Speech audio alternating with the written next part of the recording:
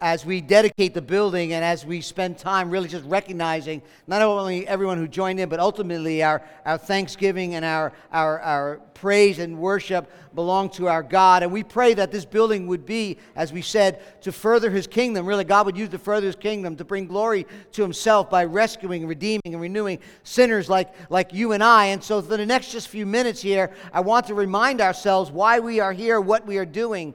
The building is new, but the mission of God is ancient.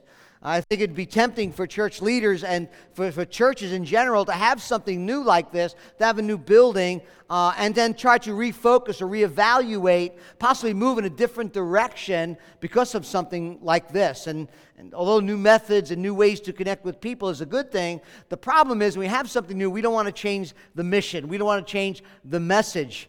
I heard a long time ago, someone once said, methods are many, principles are few.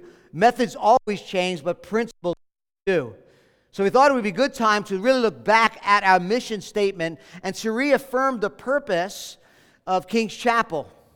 And then as we do, we're going to look at discipleship today just for a little bit. Next 2 weeks, we'll look at discipleship, what it means to be a disciple maker, what is a disciple. And then we will, in the beginning of October, jump into the book, the Gospel according to Luke.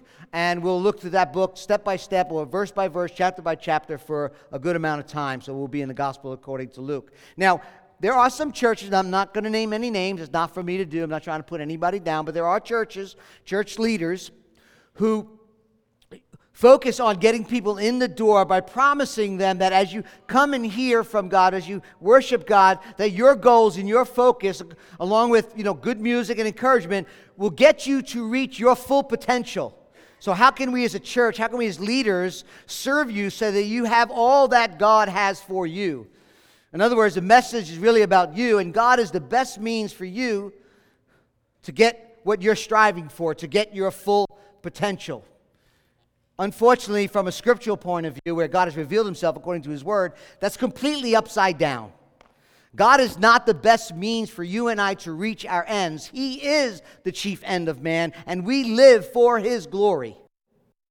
And if the message is God is the best means to achieve your ends, we have turned the story of the Bible, we've turned the gospel upside down. We must not be man-focused, but God-focused. When a man or a woman's full potential is the goal of ministry, the preached word and the music that's being sung and the work of the church is not focused on God, His glory, the gospel, or Jesus Christ. It is man-driven.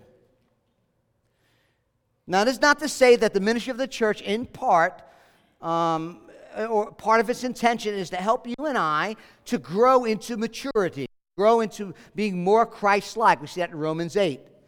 Okay, we saw that in Colossians over the summer. We studied the book of Colossians together. Paul said in Colossians 1:28 that he preached and proclaimed Christ, how? By warning everyone, teaching everyone with all wisdom, that, he says, we might present everyone mature in Christ. He says, that's what I struggle and toil all about, maturing in Christ, that you would grow in wisdom and power through the gospel.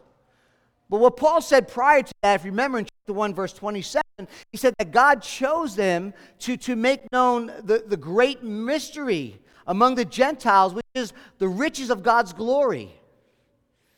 He says, God chose to make known how great among the Gentiles are the riches of the glory of this ministry. Of this mystery, which is Christ in you, the hope of glory, that the glorious one Himself, the Lord Jesus, and our union with Him and His presence in our life gives us security and hope and provides for us the future glory that awaits us. See that in chapter 1, verse 12 of Colossians. No wonder that Paul goes on to write to the Colossian church and he tells them, whether you eat or drink, do it all for the glory of God. Eat, drink, or whatever you do, do it all for the glory of God. The ultimate goal, therefore, must be the glory of God. And this is not something out of the New Testament like Paul just picked it up, the apostle. Isaiah 43 says, bring my sons from afar, my daughters from the ends of the earth, everyone who's called by my name, whom I created for my glory. Why are we created? For my glory. Psalm 96 says, declare His glory among the nations. God's marvelous works among all people. You see, we exist as the people. We exist as the community of God's people. We exist as a church for the ultimate goal of God's glory. That's why our mission statement says this: we exist to glorify God by living on mission with Him and making disciples through gospel-centered worship, transformation, and community. You see, a mission statement is used to explain in a succinct and a concise way, showing forth its purposes, why we exist. A mission statement helps us stay focused.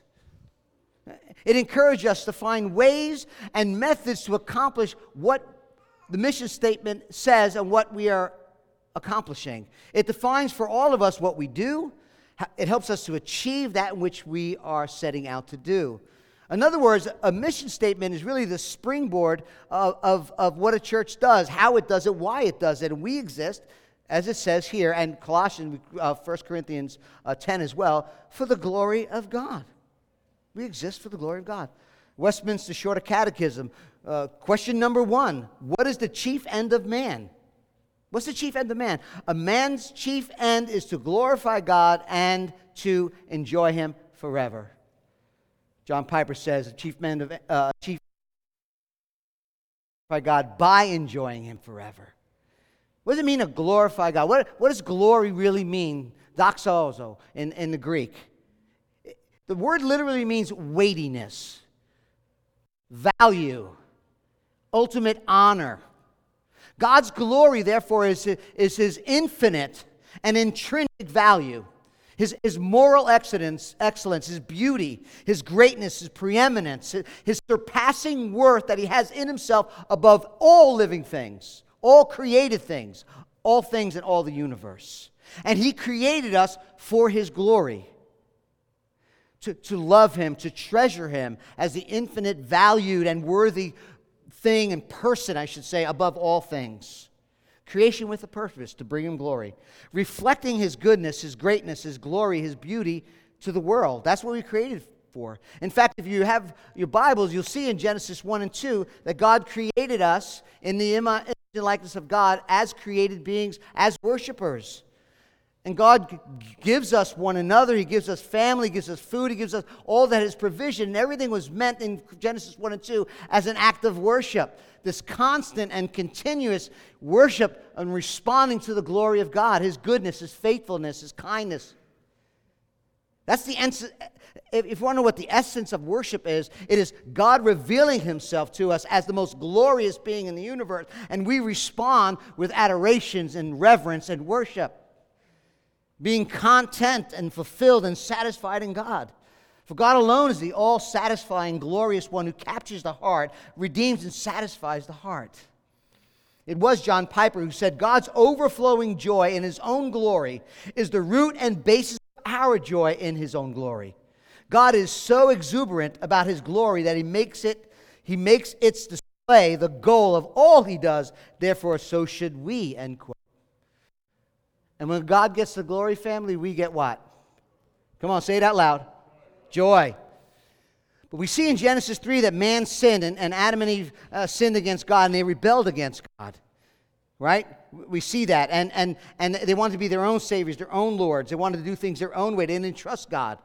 And everything began to unravel. Sin entered the world. Disease and brokenness and social injustice, hatred, and all kinds of evil entered the world in Genesis 3. Romans 5 tells us, just as sin came into the world through one man, it was Adam, and death through sin, and so death spread to all men because all sinned. And you read in Genesis 1, 2, and 3, you'll see beauty, glory, then you see sin, then you see Adam running away from God, running from the presence of God. And we've been doing the same thing ever since. We run from His presence. Here at King's Chapel, we don't define sin simply as breaking the commands of God.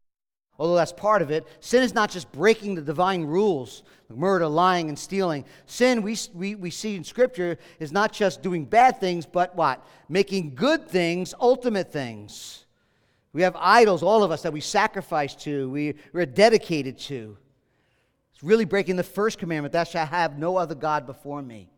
And when Adam and Eve sinned, they ran and they tried to find pleasure and joy and ultimate glory in other things, and even good things like family and children and grandchildren, now that I have them, marriage, kids, all those things, when they become the ultimate purpose for your life, seeking value to justify oneself outside of God, it's called idolatry, and all of us have that issue. Adam ran. Read Genesis 3. Adam ran. And he ran from the presence of God, and God went after Adam. And he goes after Adam. He says, "Where are you, Adam?" He knows where he is. What God is showing is that he has a heart for people. It's showing the missionary, the first glimpse of the missionary heart of God. Genesis 3:8 says this: after the fall, after sin, they, Adam and Eve, heard the sound of the Lord God, walking in the garden in the cool of the day, and the man and the wife hid themselves from the presence of God among the trees of the garden. And the Lord called to him, "Adam, where are you?" And we see the missionary heart of God, that he's the initiator. He's the one that pursues a relationship with his creation, even though we run and rebel. And God seeks after Adam. If you read the story, Adam and Eve cover themselves for their nakedness and their shame. And what does God do? God steps in and he kills an animal, a foreshadow of Christ who will die and shed his blood. And an animal is killed and the skins are taken, and God clothes Adam and Eve. They tried to cover their own shame, and God says, "No, you can't. I have to do that for you." And in the midst of Genesis 3 and the brokenness of sin and brokenness of man, when sin enters the world, God steps in the middle of chaos in Genesis 3:15 and makes a promise to the world.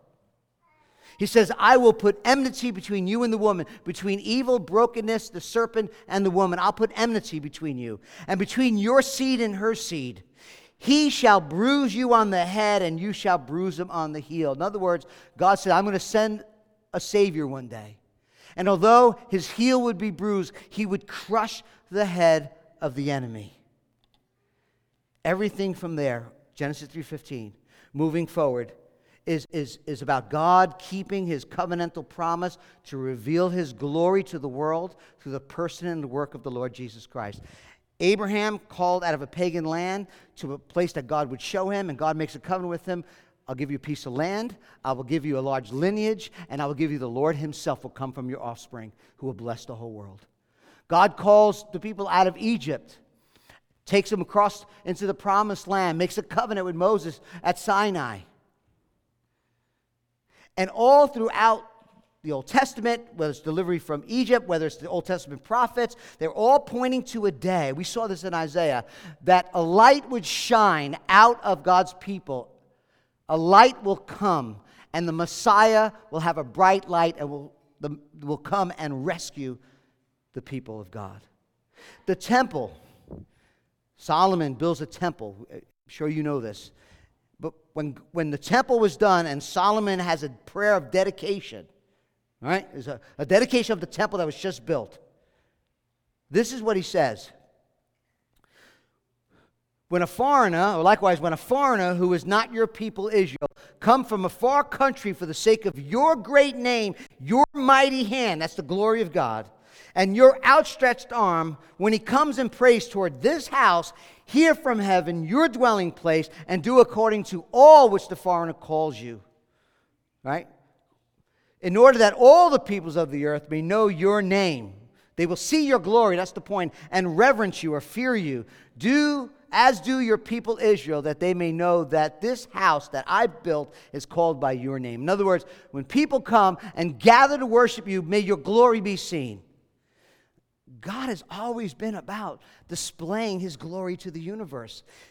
And where his infinite glory is displayed and demonstrated most clearly in all of creation is on the cross of the Lord Jesus Christ. It is where the infinite love of God meets the holy justice of God. Where sin and rebellion was punished, justice was satisfied, and love and grace and mercy was extended to undeserved sinners like you and me. This is such an important piece. And one of the passages that I love to read to display this, to show forth God's glory in the cross is 2 Corinthians. I have it up on the screen. 2 Corinthians says this in chapter 4, verse 4 and verse 6. In their case, those who are not responding to the gospel, the unbelievers, in their case, the God, small g, not the God of creation, the God we make up in our own mind, in their case, unbelievers, the God of this world has blinded the minds of the unbelievers to keep them from what? Seeing the light of the gospel, what? Of the glory, the infinite worth and value of Christ, who is the image of God. For God, who said, "Let light shine out of darkness," Genesis, has now shone in our hearts to give the light of the knowledge of the glory, the intrinsic value and weightiness, knowledge of the glory of God in where? The face, the presence, the person of Jesus Christ. See, family, Jesus Christ, who is the gospel, is the embodiment of the glory of God. His perfect life, His substitutionary death, His resurrection from the grave displays the intrinsic and infinite glory and majesty and value of God. His worthiness, His greatness, His preeminence, His unsurpassing value we see in the cross, in the work of Jesus. In fact, when Jesus' ministry began, it was right after His baptism, and after His inauguration of His earthly ministry. Mark tells us that He shows up on the scene and He says what? The time is fulfilled. The kingdom of God is at hand.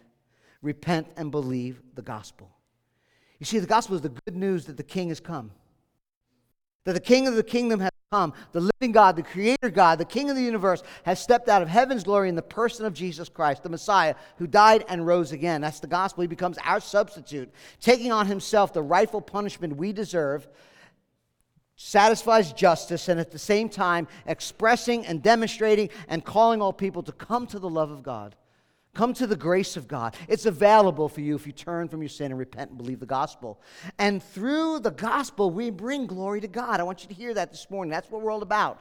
Through the gospel, by loving Him, by treasuring Him as infinitely valued and worthy above all things. And that's something we don't keep to ourselves. We declare it to the world so that other people can bring Him glory. We exist to glorify God by living on mission and making disciples. That's what it's all about. And our mission statement is meant to keep us on track. And we do that, we bring Him glory, as our mission statement says, and the Scripture says, by making disciples, having other people join us in bringing Him glory. That's what Paul meant in 2 Corinthians 4. The very presence, the very purpose, and the very person of Christ is the expression of the glory of God and the gospel.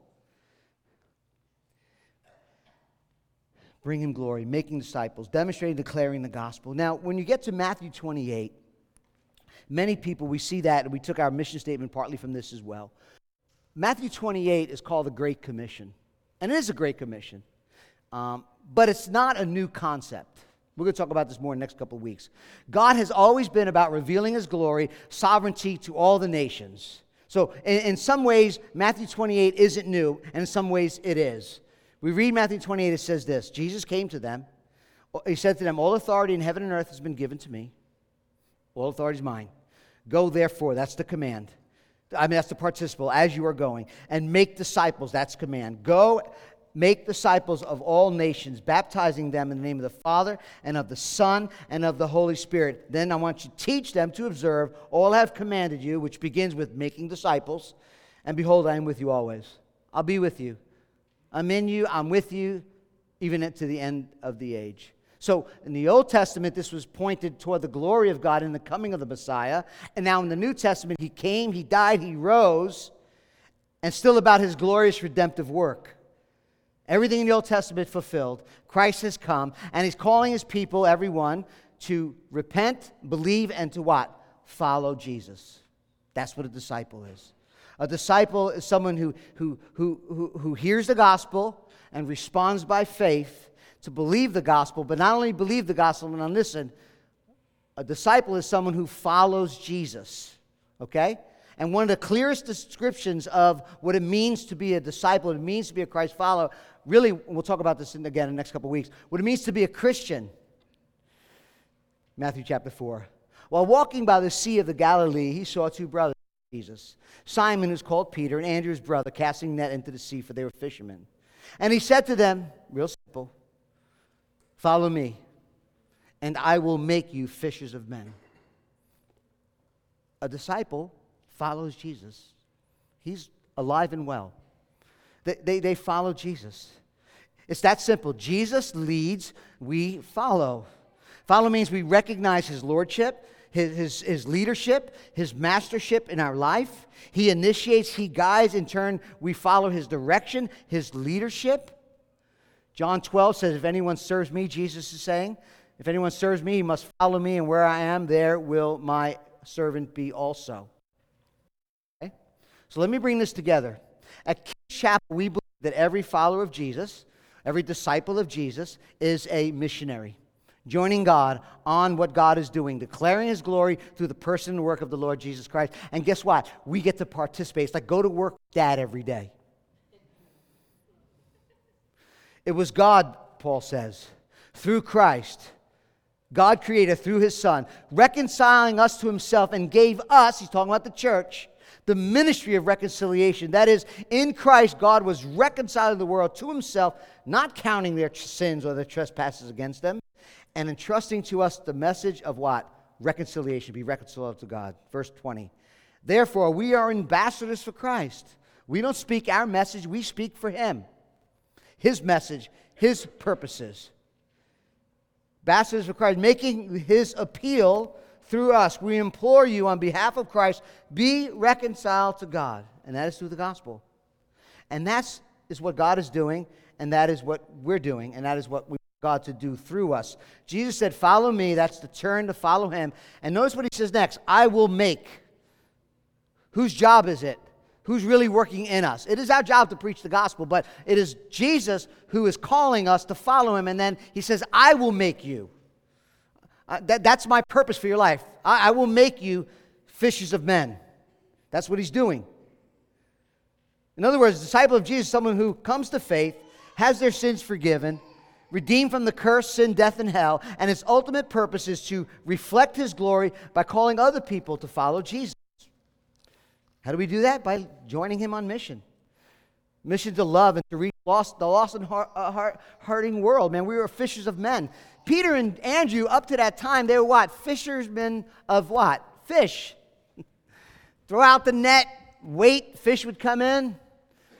They would gather up, pour it into the boat, off to the market, right? Now Jesus said, no, I'm changing all that. I'm going to be fishing men. New purpose. Live it out, participating in what God is doing, bringing salvation to the world through the message and the work of Jesus. And if you're a disciple of Jesus, you're a Christian here this morning, the question is not, are you a follower of Christ? The question is, are you ignoring his call, or are you obeying his call to live on mission? Live on mission with the one who said in Mark, for even the Son of Man came not to be served, but to serve. He's serving and give my life as a ransom for many. Not just trusting him, it's following him is the message of the gospel. And we talk about this here at King's a lot, the Missio Dei. We throw around Latin word, try to make us look smart, me smart anyway. It really just means, the Missio Dei means the sending of God. Jesus said in John 17 and John 20, as the Father sent me, I'm sending you. And that's the good news, right? That God sent the Son. That God the Father sent God the Son to be a sin-bearing substitute who died on the cross, rose from the dead, taking the wrath we deserve on himself, and redeeming us. And the cross is God's message to us that I love you. Despite your faults and your warts and your scars, I love you. And then he reveals the glory, and the glory of Christ is our treasure. Forgiveness and redemption, reconciliation, and we get to have relationship with God. It was C.S. Lewis who captured really what the problem is, that we're not after the glory of God. He really captures it well, and why people are blind to the glories and satisfying Christ. Why is that? He says this: it would seem that our Lord finds our desires not too strong, but too weak. We are half-hearted creatures, fooling about with drink and sex and ambition when infinite joy is offered to us. He says, like an ignorant child who wants to go on making mud pies in a slum because he cannot imagine what is meant by the offer of a holiday at the sea. We are far too easily pleased, end quote. Have you tasted the infinite glory of God, or is your soul still not at rest, still wandering around looking for unconditional love, meaning, and purpose? The answer is forgiveness of sins, reconciliation with your God. The answer is the gospel.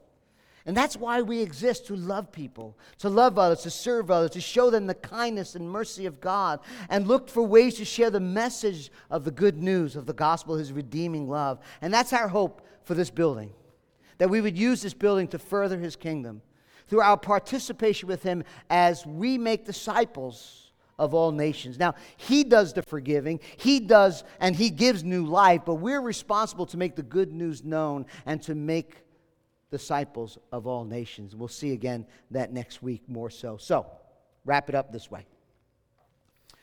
The band, you guys can come on up. Let me say this, family. Here's our mission statement. Number one, someone who hears the call of Christ to turn from their sins and to repent, to turn from following the world, to turn from following their own desires, and to begin to follow Jesus, trusting in His finished work on the cross and the message of redemption and rescue and salvation that He offers. Christ died for sin, rose for sin, and that call is to drop it all, follow Jesus. That's number one. A disciple is someone who responds to the message of the gospel. A disciple number two are those who are listening and growing and learning and living out the teaching of Christ. As we follow Him, He's teaching us. He's alive and well, as I said. Gospel-centered discipleship always resounds around the person and the work of Jesus. You don't want to be my disciple. You want to be Jesus' disciple. And lastly, disciples are followers who communicate the gospel to others. Respond to the call, grow in the gospel, and then communicate the gospel to others. Demonstrating, declaring the gospel of reconciliation to people. So discipleship, and that's the way the Bible teaches. Discipleship is those who are making disciples who then go and make disciples who then go and make disciples. It's a continuing process. That's why part of our mission statement is we make disciples through gospel-centered worship, person and work of Jesus, right? Transformation, that's the learning and growing and applying the truth to our lives. And then community, we gather together and then we live on mission. That's our mission statement. And every person in this room who is a follower of Christ, who come to know Jesus through repentance and faith, can point to someone that was instrumental, who understood the mission, who shared the gospel, maybe 100 times until someday, one day, God opened your heart. Right? So, let's do this. Name and thank you. That's all we're looking for, okay? So I'm going to start, and you should stand up and say it. I'm going to say, thank you, Bill Bascom. He led me to faith. Somebody else stand up and just say thank you to whoever it was that shared the faith with you. Thank you, Bill Blake. Thank you, Charles Stanley. Thank you, Joshua Baker. Thank you, Thomas Gaines. Thomas Gaines. Thank you, Barry Jones. Thank you, Michael Youssef. Thank you, Linda Nichols. Thank you, Colleen Murphy. Thank you, Roger Ingleside. Thank you, my brother Bob. Anybody else? I know you're all here, but go ahead, Christine. My wife. David Jeremiah. Yeah. That's what it's about. Sharing, loving, drawing people, you being used of God, showing love, caring for people, and sharing the good truth of the gospel so that their sins can be forgiven. They can grow in love and then be sent out to make disciples. Amen, family? That's what we're about. That's what we hope happens here. Let's stand together.